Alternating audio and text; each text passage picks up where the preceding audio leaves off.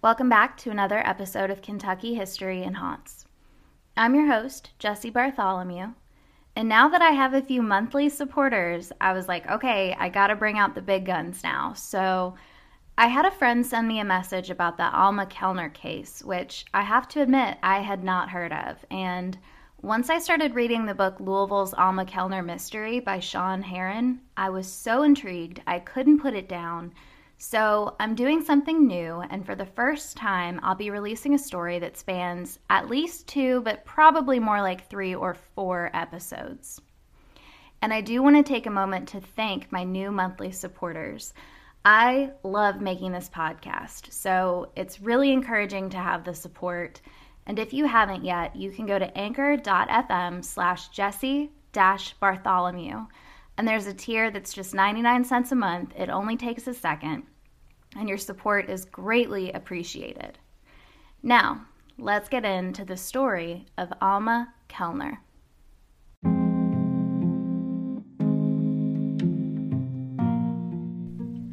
Our story starts at St. John's Catholic Church in Louisville, Kentucky. If you're local, you might know it now as St. John's Center for Homeless Men, but in 1909, it was the church where 8-year-old Alma Catherine Kellner sometimes attended Mass. The church was just 6 blocks from Alma's home at 507 East Broadway, so it was a short distance and she walked it pretty often. Her parents, Fred and Florence Kellner, and their 3 children usually went to a different church as a family, but if Alma was running late or staying with a friend, she would go to St. John since it was closer to her home. Alma's Aunt Elizabeth also lived with the family, and she helped Alma pick out an outfit on the morning of December 8th. Together they chose a plaid dress that was cream, tan, and brown with a little green and rose stripe in it. It was trimmed with pearl buttons and a green velvet collar. She also had on a black and white checked coat with a velvet collar, and she left the house wearing a dark red hat, tan gloves, and black shoes. And she carried a brand new handkerchief in her pocket. By 9:45 a.m. on the 8th, she was skipping down Broadway on her way to High Mass at the church. And she was alone that morning because her mom and her aunt had gone to an earlier service that day at their regular church. On her way to the church that day, she was spotted by a druggist whose store is on Hancock Street and a postman, so they both saw her walking down the west side of Hancock Street. Alma was supposed to come home right after Mass that day, but by 11:30 a.m. she still wasn't home. And at first her mom, Florence, brushed off her worry, thinking maybe Alma had simply disobeyed her and gone to a friend's house. She was 8 years old after all. But as hours passed and there was still no sign of her daughter, Mrs. Kellner decided it was time to alert her husband. So she called him at work at the Frank Fair Brewing Company, which was one of their family businesses, and he hurried home. And quickly they rounded up a neighborhood search party and started looking for Alma. When Father George Schumann of St. John's Church got the news that Alma was missing, he explained to the Kellners that Mass that morning had been at 9 a.m., not 10, so Alma would have been late anyway, and he also said that he hadn't seen Alma at all that morning. Next, they checked with her elementary school, and they talked to a bunch of children that they knew she was friends with, but none of them had seen her. The next step was to check with all the other churches in the area to see if maybe when she realized she was late, she just went to another one to try to catch a service, but none of them had seen her either. Mr. Kellner gave the Courier-Journal an interview the following day, and here's what he said. Quote, "Alma would always know the way home, and if she'd gotten lost, she would do as we always told her to do, tell her name and address. I am convinced that she has either been stolen or suffered an accident that has resulted in her death or serious injury. Where she could be, I do not know, but I will leave no stone unturned to find her. She may be in the river, and if she is, we will drag the river to find her. I am all but crazy and do not know what to do. I can hardly remain in the house when I know that my baby is away from home, either dead or in the hands of those who are her enemies.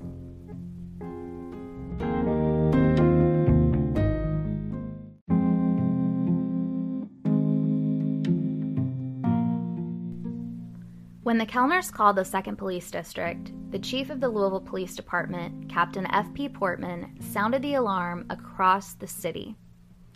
A rumor quickly spread that since Alma was the granddaughter of the late J.F. Kellner, president of the Central Consumers Company, maybe she was being held for ransom.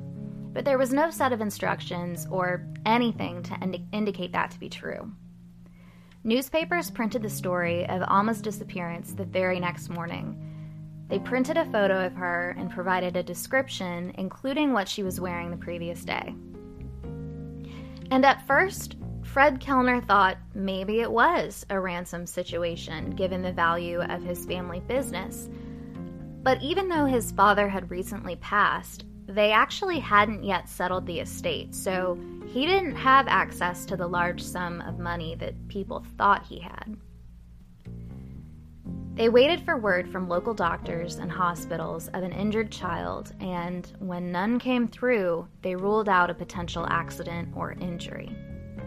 And reporters just kept suggesting to the family that maybe she got lost, but Florence assured everyone that her daughter was a smart girl, and it just wouldn't have been like her to get lost. Florence was sure that her daughter had been kidnapped. Finally, police thought they were getting a break in the case at around 8:30 the next morning when a bar owner named Gus called in and said that he'd spoken with a customer who said he'd seen a child matching Alma's description the afternoon before. And they checked that out. It ended up being a dead end. Other tips came in, but there was nothing of any substance, and they were just at a loss. Now, another officer involved in the case openly expressed his concern about Mr. Kellner's lack of cooperation on providing information that the police needed to properly work the case.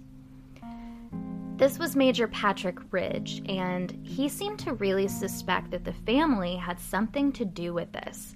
He questioned why they weren't called earlier when she went missing, and there was also a rumor that in between shifts of police guarding the residence, a meeting occurred with a former maid of the Kellners and 2 strangers, and that after that meeting, Mrs. Kellner seemed a lot calmer.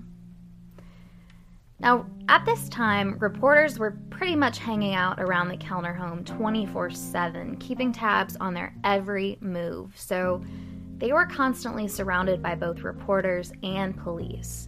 And by Thursday, the Louisville Chief of Detectives, Captain John P. Carney, had put himself personally in charge of their investigation. Part of his plan included checking all the boat docks along the Ohio River to make sure that she wasn't being kept on a boat. And he also sent out an alert demanding all boats that left the port since Wednesday be stopped and searched. And they worked on getting word out, not just to the rest of the state, but across the entire country, for everyone to be on the lookout for this missing girl. Fred Kellner had a cousin named Frank Fair of Fair City Brewery, which all of my Kentucky listeners are familiar with. Frank was the current president of the family company, and apparently the family would all hop in Frank's big red touring car and drive around the city searching for Alma. And later, Frank would kind of become the spokesperson for the family. The Kellner family also asked that a popular psychic from across the river in Jeffersonville come over and try to help them solve the case. And after going into a trance several times, she could tell them nothing, which was honestly very surprising to me. In all of my true crime research, it seems like clairvoyants always have something to say. But no, she had nothing. And by December 15th, still no one was offering a reward for information about Alma, either by the family or the authorities. And some people were finding this to be a little strange, that there was no reward. 2 days later, on the 17th, police ordered employees of the sewer department to search the sewers near the church and near the Kellner residence, and this came up with nothing as well. As a side note, the disappearance of Alma Kellner was taking a toll on people in the community, and everyone was sort of reacting differently. For example, on January 14th, 1910, so a little over a month after the disappearance, the janitor of St. John's Church, a man named Joseph Wendling, had abandoned his wife and his job at the church and skipped town. And months went by, and there was no break in the case until May. On May 31st, 1910, the Courier-Journal's front page headline read, quote, "Arrest follows discovery of Alma Kellner's mutilated body." A body had been found.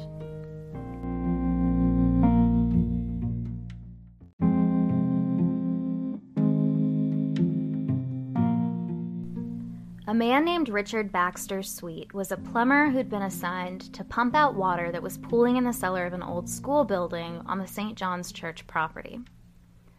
After he'd pumped out a bunch of water and attempted to locate the leak, he realized that there was this sub-cellar beyond the cellar. So he moved further into it and he jabbed his shovel into this space, attempting to clear whatever was blocking it. And that's when he realized what it was. There was a tiny shoe and a rolled-up carpet in the corner, and inside the carpet was a small skeleton. Sweet ran back up to ground level and immediately telephoned the 1st District Police Station on Shelby Street. Captain George M. Brown and Lieutenant M.J. Raleigh were quick to the scene, joined by Jefferson County Coroner Dr. Ellis Duncan and Deputy Coroner William Kammerer. The two coroners collected the remains in a basket and took them to the undertaker's location just blocks away on Chestnut Street, where she was placed on a marble tabletop, and then the examination began. It took 5 hours, and they spent that whole time trying to find clues that would help them positively ID her as Alma Kellner, even though they all already suspected that it was. After they finished, Coroner Duncan made the remark that the victim had, quote, been murdered in a most brutal and inhuman manner. The ribs on one side were all shattered, the skull seemed to have been crushed, and bones in the right leg were broken. And it also appeared that someone had attempted to burn the body, since some of the bones had signs of charring. Here's an excerpt from the coroner's report. Quote, "Head split open from the forehead back to the base of the brain, as though it had been done with some heavy instrument. On the right side of the head, the cut was clean. On the left, it extended down to the jawbone. The right shoulder blade is intact. The right arm is attached to it as far as the elbow. The right hand is missing. The left arm and shoulder blade were found detached but nearby the body. The left ankle was found on the right side. The leg and foot of the right side were broken but still attached to the torso. Practically all of the flesh is gone. The heart and the vital organs are intact and in their proper positions. The bones are all broken and the ends are seared. The body was nude except for the shoe and stocking." Now, as the autopsy was being conducted, investigators were combing the area, collecting soil and debris from the scene. Captain Carney led the search and proceeded to study parts of the interior of the church buildings around where she'd been found. And they found some more of the same carpet that the body was wrapped inside, lining the floor of the room where Joseph Wendling, the janitor, and his wife Lena had been living. Once they made that observation, they collected the clothing left behind by Wendling to be examined for blood, just a few pieces of clothing. So they took that, and they also took some of the carpet to examine. Frank Fair went to identify Alma by her shoe, and they were also able to identify her from strands of hair they recovered, which matched Alma's hair color. Now, this was the early 1900s, so I guess at that time, that's about as good as it got.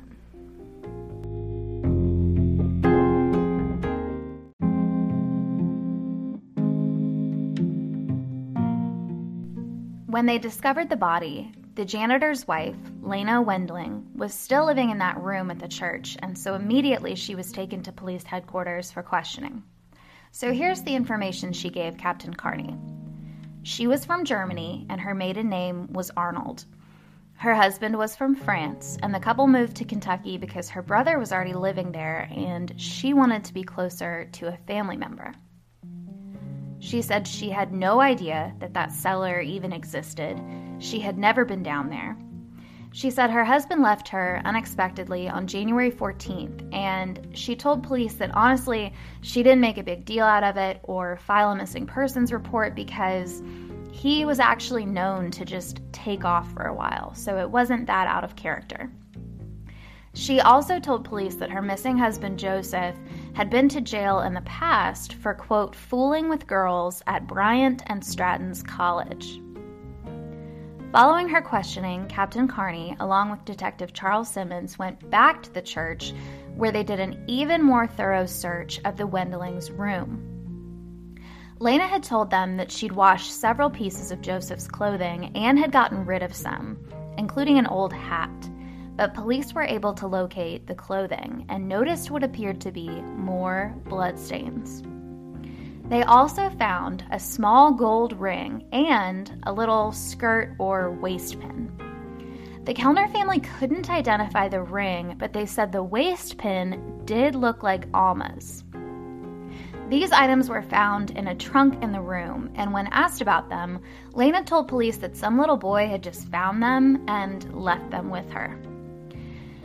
So after all this, Lena basically sat in a jail cell and cried, swearing that she knew nothing, while several items of theirs were taken to be tested for blood. The next logical step was for investigators to find Joseph, but this would be no easy task. At first, Lena told police that her husband tried to take some of her money when he left and that she had said no, but later she changed her story and said that she did give him $190, but either way, she said she had no idea that he was planning on leaving her. Father Schumann told police that he had hired the couple on November 9th, 1909, just a month before Alma went missing. Furthermore, the Wendlings had around-the-clock access to the master key of the rectory, including to the building under which Alma's body was found. And he told them that he had last seen Joseph around noon on the day that Alma disappeared. Now, the room under which she was found hadn't been used as a schoolroom for a long time. It was recently being used just on occasion for local organizations to host meetings. The room was to the east of the rectory, and the walls of the two buildings were only separated by the width of a small hallway. After learning the layout of the church buildings and examining all the evidence, police figured it was probable that the murder did not occur in that room, but that she was taken there later. And when I say that the room wasn't used frequently by members of the church, I mean that Father Schumann didn't even know that subcellar existed until just before they found the body, when the new janitor saw that it was flooding. Or at least, that's what Father Schumann told police. After the subcellar and the Wendlings' room, police expanded their search to the rest of the church. And that's when Deputy Coroner Kammerer found a sleeveless ribbed undershirt tucked in the corner of a small closet near one of the entrances.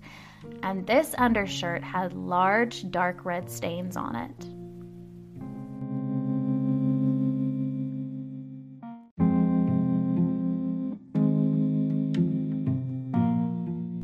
Since the body showed evidence of being burned, they assumed that it must have taken place in one of the cellar furnaces under the church, but for reasons they did not yet know, the killer switched gears and decided not to, or was for whatever reason unable to, completely incinerate the body.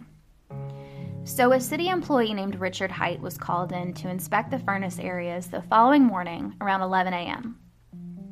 And that is when the child's other foot was found among the ash, still enclosed by a leather shoe. Not long after that chilling discovery, investigators also recovered from the scene a crucifix, a feather, a glove, and one pearl bead. And the way all these things were found throughout the inner workings of the church led police to assume that whoever had committed the murder had to have been familiar with the layout of the place. Following all these discoveries, Frank Fair made a public statement on behalf of the Kellner family. He said, quote, "I entertained the theory all along that the child had met with foul play, but in desperation, I clung to the kidnapping theory in order to buoy up the hopes of the family. When no one came forward and offered to negotiate with us to return the child for a ransom, I felt sure that she would not be found alive, but nevertheless, I hoped that our worst fears would not be realized." They determined that it was most likely the case that Alma had walked all the way to the church that day, and that sometime shortly after her arrival, someone took her, possibly while she was kneeling in prayer at the altar. This is the theory police gave reporters, followed by the idea that perhaps the killer had initially planned to burn her, which is why the body was partially cut up, and then for whatever reason the plan changed and the killer then decided to use quicklime to try to hasten his disposal of the body. The shoe found on the body was a match to the shoe found on the foot in the furnace room, and it was at that point that once and for all they had concluded their body was, without a doubt, that of Alma Kellner. Even though they were certain the body found was Alma's, they would not release it to the family just yet. A day later, Frank Fair offered a $1,000 reward for information leading to the arrest of the killer. At this point, there was a huge search underway for Joseph Wendling, their prime suspect. The police were frustrated that Lena was not fully cooperating and giving them conflicting statements. In the meantime, they ran a background check on Joseph, but could find no evidence of any prior convictions, contrary to what Lena had told them. Also, Father Schumann took it upon himself to hire 2 private investigators to aid in the investigation. One of them had found a large bundle of mail written in French and had begun the process of translating them. People were coming at this investigation from every direction. Nothing like this had ever happened in Louisville, and people were really scared. This could not happen again. They held a small, quiet funeral service for Alma, and then the casket was taken to St. Louis Cemetery on Baxter Avenue. And apparently, the family members did not attend this funeral. After she was buried, the investigation went full steam ahead. The Louisville police zoned in on how to best proceed by the book without hurting any future case they may have against the killer. The dollar amount for the reward started to increase, and as funds from many sources rolled in, it tipped $6,000. And this whole time, Lena Wendling sat in solitary confinement, charged with being an accessory to murder. She got a lawyer, and he argued that it was illegal for them to be holding her with no evidence simply because she was the wife of a suspect. But the judge was like, well, we do have some evidence, and maybe she should try to get out on bond. But that was not happening with their financial situation. So, Lena Wendling sat in jail until her trial.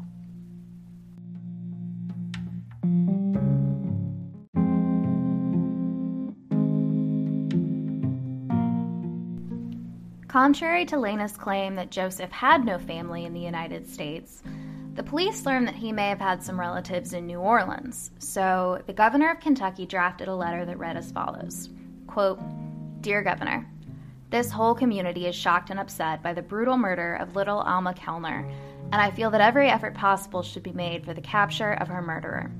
Section 1932 of the Kentucky statutes provides that in aggravated cases of murder, when the accused shall flee from justice, the governor, on petition of the circuit or county judge of the county, may issue his proclamation offering a reward not exceeding $500 for the apprehension of the accused. Certainly, this is an aggravated case of murder. The accused has fled from justice, and therefore I think it greatly in the interest of justice and for the preservation of the lives of its citizens that you, as governor of this state, should at once offer the highest reward which the statute provides, that is, $500, for the apprehension of the murderer. Very respectfully, Muir Weisinger, County Judge.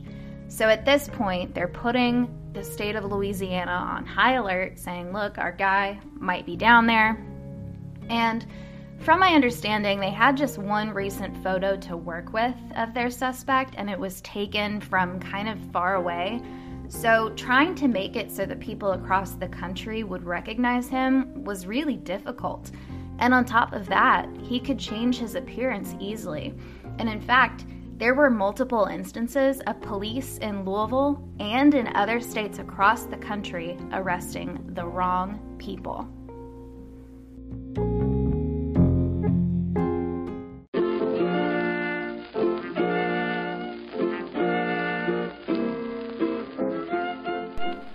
And that, my friends, is the end of part 1.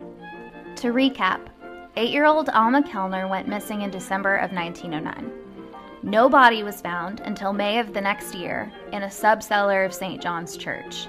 The investigators concluded that the murder hadn't been committed in that subcellar, but that it had been moved there later by the killer. The primary and seemingly only suspect was Joseph Wendling, a janitor who disappeared about a month after the murder, abandoning his wife Lena and his employer, Father Schumann. The police were just starting to take their search beyond the state of Kentucky, and we'll pick up there next time. If you're enjoying the show, please take a moment to leave a quick review on Apple Podcasts or share on social media. And follow me at KY History Haunts on Twitter and Instagram, and Kentucky History and Haunts on Facebook. And send an email to kyhistoryhaunts@gmail.com if I need to make a correction or if you've got a topic for me. Thanks for listening, and I'll see you next time.